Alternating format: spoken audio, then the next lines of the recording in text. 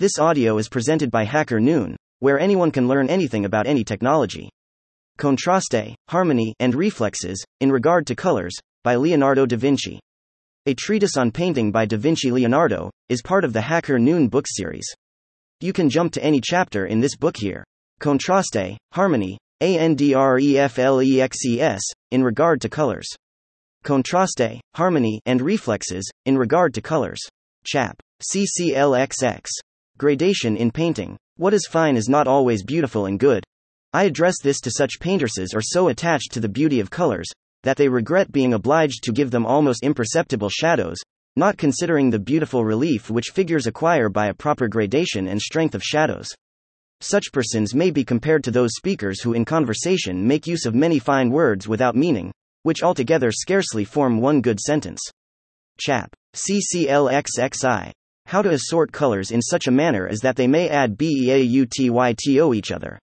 If you mean that the proximity of one color should give beauty to another that emanates near it, observe the rays of the sun in the composition of the rainbow, the colors of which are generated by the falling rain, when each drop in its descent takes every color of that bow, as is demonstrated in its place. If you mean to represent great darkness, it must be done by contrasting it with great light.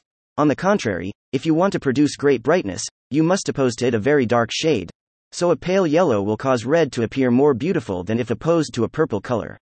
There is another rule, by observing which, though you do not increase the natural beauty of the colors, yet by bringing them together they may give additional grace to each other, as green placed near red, while the effect would be quite the reverse, if placed near blue. Harmony and grace are also produced by a judicious arrangement of colors, such as blue with pale yellow or white, and the like, as will be noticed in its place. Chap. CCLXXII. Of detaching the figures. Let the colors of which the draperies of your figures are composed be such as to form a pleasing variety, to distinguish one from the other, and although, for the sake of harmony, they should be of the same nature, they must not stick together, but vary in point of light, according to the distance and interposition of the air between them. By the same rule, the outlines are to be more precise, are lost, in proportion to their distance or proximity. Chap. CCLXXII. Of the color of reflexes. All reflected colors are less brilliant and strong than those which receive a direct light, in the same proportion as there is between the light of a body and the cause of that light. Chap. CCLXXIV. What body will be the most strongly tinged with the color of ANYOTHER object? An opaque surface will partake most of the genuine color of the body nearest to it, because a great quantity of the species of color will be conveyed to it, whereas such color would be broken and disturbed if coming from a more distant object. Chap. CCLXXV. Of reflexes. Reflexes will partake, more or less, both of the color of the object which produces them, and of the color of that object on which they are produced, in proportion as this latter body is of a smoother or more polished surface than that by which they are produced. Chap. CCLXV. Of the surface of all shadowed bodies. The surface of any opaque body placed in shadow will participate of the color of any other object which reflects the light upon it. This is very evident. For if such bodies were deprived of light in the space between them and the other bodies, they could not show either shape or color. We shall conclude then, that if the opaque body be yellow, and that which reflects the light blue, the part reflected will be green, because green is composed of blue and yellow. Chap. CCLXXVII. That no reflected color is simple, but is mixed with the natureof the other colors. No color reflected upon the surface of another body will tinge that surface with its own color alone, but will be mixed by the concurrence of other colors also reflected on the same spot. Let us suppose it to be of a yellow color, which is reflected on the convex COE, and that the blue color be reflected on the same place. I say that a mixture of the blue and yellow colors will tinge the convex surface, and that, if the ground be white, it will produce a green reflection, because it is proved that a mixture of blue and yellow produces a very fine green. Chap. CCLXXVII. Of the color of lights and reflexes. When two lights strike upon an opaque body, they can vary only in two ways. Either they are equal in strength, or they are not. If they be equal, they may still vary in two other ways, that is, by the equality or inequality of their brightness. They will be equal, if their distance be the same, and unequal, if it be otherwise. The object placed at an equal distance, between two equal lights, in point both of color and brightness, may still be enlightened by them in two different ways, either equally on each side, or unequally. It will be equally enlightened by them, when the space which remains round the lights shall be equal in color, in degree of shade, and in brightness. It will be unqually enlightened by them when the spaces happen to be of different degrees of darkness. Chap. CCLXXIX. Why reflected colors seldom partake of the color of the body they meet. It happens very seldom that the reflexes are of the same color with the body from which they proceed, or with that upon which they meet.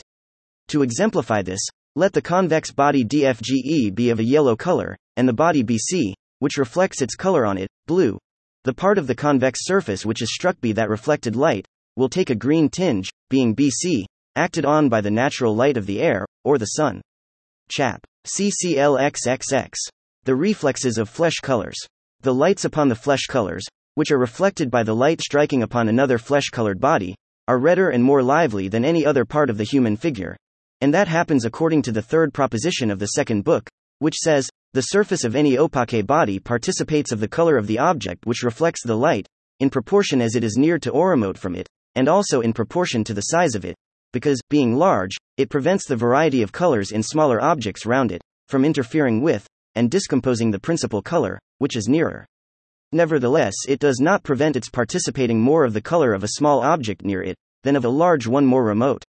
See the sixth proposition of perspective, which says, that large objects may be situated at such a distance as to appear less than small ones that are near. Chap. CCLXXXI. Of the nature of comparison. Black draperies will make the flesh of the human figure appear whiter than in reality it is, and white draperies, on the contrary, will make it appear darker. Yellow will render it higher colored, while red will make it pale. Chap. CCLXXXII. Where the reflexes are seen. Of all reflections of the same shape, size, and strength, that will be more or less strong, which terminates on a ground more or less dark. The surface of those bodies will partake most of the color of the object that reflects it, which receive that reflection by the most nearly equal angles. Of the colors of objects reflected upon any opposite surface by equal angles, that will be the most distinct which has its reflecting ray the shortest. Of all colors, reflected under equal angles, and at equal distance upon the opposite body, those will be the strongest, which come reflected by the lightest colored body. That object will reflect its own color most precisely on the opposite object, which has not round it any color that clashes with its own, and consequently that reflected color will be most confused which takes its origin from a variety of bodies of different colors. That color which is nearest the opposed object, will tinge it the most strongly, and vice versa.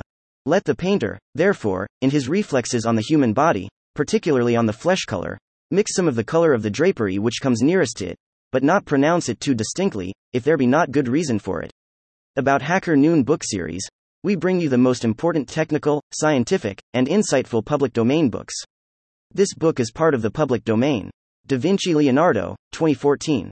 A Treatise on Painting. Urbana, Illinois. Project Gutenberg. RETRIVEDHTTPS://www.gutenberg.org, cache, EPUB, 46915, PG 46915 images.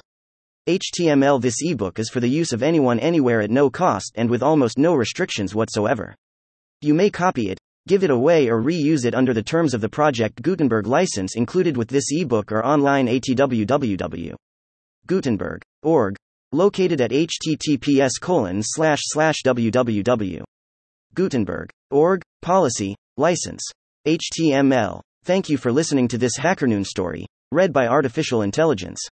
Visit hackernoon.com to read, write, learn and publish.